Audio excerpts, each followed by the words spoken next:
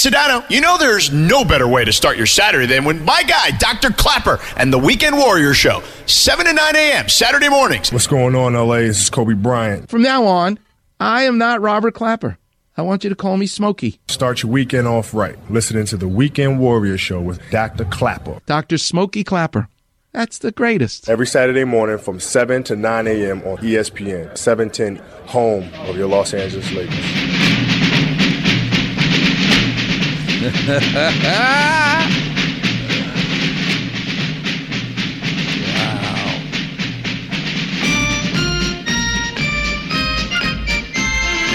Listen carefully. That's Carol Kay playing the bass for Hogan's Heroes.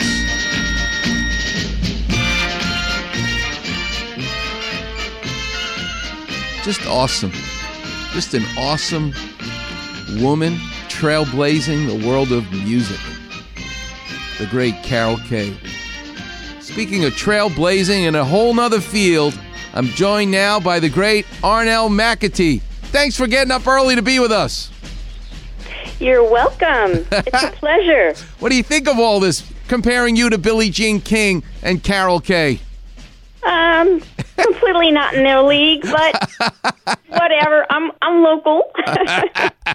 Actually, you're local now. But tell us a little bit, Arnell, before we get into how this all started in the food business for you.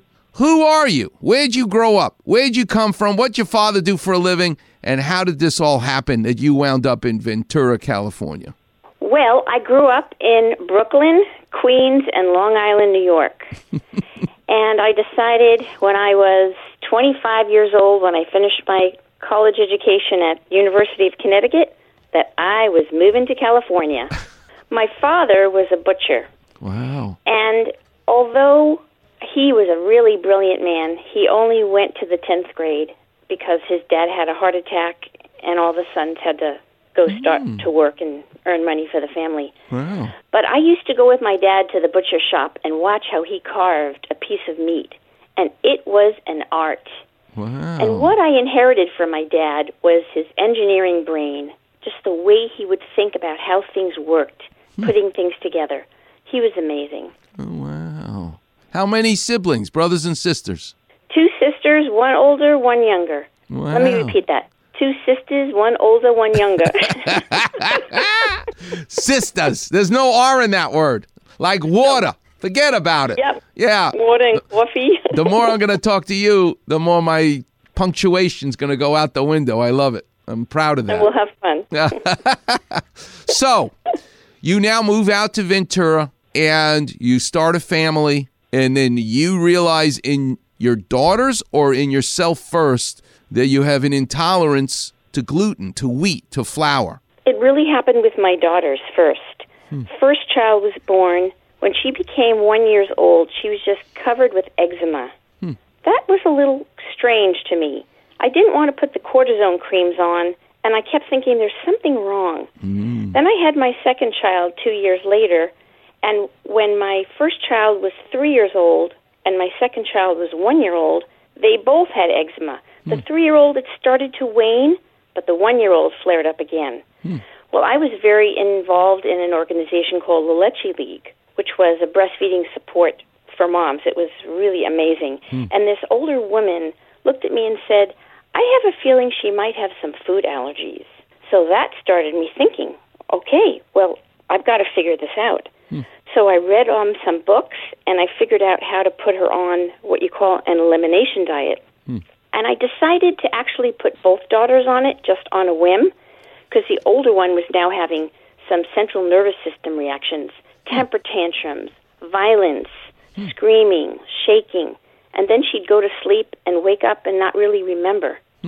Well, my second child was in a fog. She didn't have the tightness. She had the brain fog. So I went through this elimination diet, and at the time the oldest was 6 and the youngest was 4 years old. And after 3 days, my oldest child went through what I call now withdrawal symptoms. She started begging and begging for bread in front of the refrigerator, like having a full-blown tantrum. And I thought, oh my gosh, she's just asking for a stupid piece of bread. You know, maybe I'll give it to her. It's like I had one little character on the right shoulder and one on the left shoulder. No, don't give in. Stick this diet out. But she's only asking for bread. Well, I hung in there, and the next morning she was focused. She had a good night's sleep, and I thought, wow. So day by day, we added one food. We had like 11 foods we were going to introduce one at a time. I added one food at a time and monitored if she went to the bathroom, what her mood was like, temperament. Well, on the day that I introduced wheat, which I made an organic whole wheat bread with no eggs, because that was one of the allergens, it was just as healthy as could be. There it was, full-blown tantrum. So that started me thinking. There were several things that she was reacting to, but the wheat was huge. So that's kind of how I started. Oh, my God. Yeah, it's amazing. I mean, you're doing this all by yourself. You just got to figure it out. Otherwise, you just plod along and you just keep making the same mistake. It's just awesome that you were blessed with the creativity to look for an answer. That's just incredible. Wow. Well, you know what happens when it's your child, you know? Yeah. Well, once I figured out gluten was quite an issue for both children because it did calm the eczema down, then I thought, well,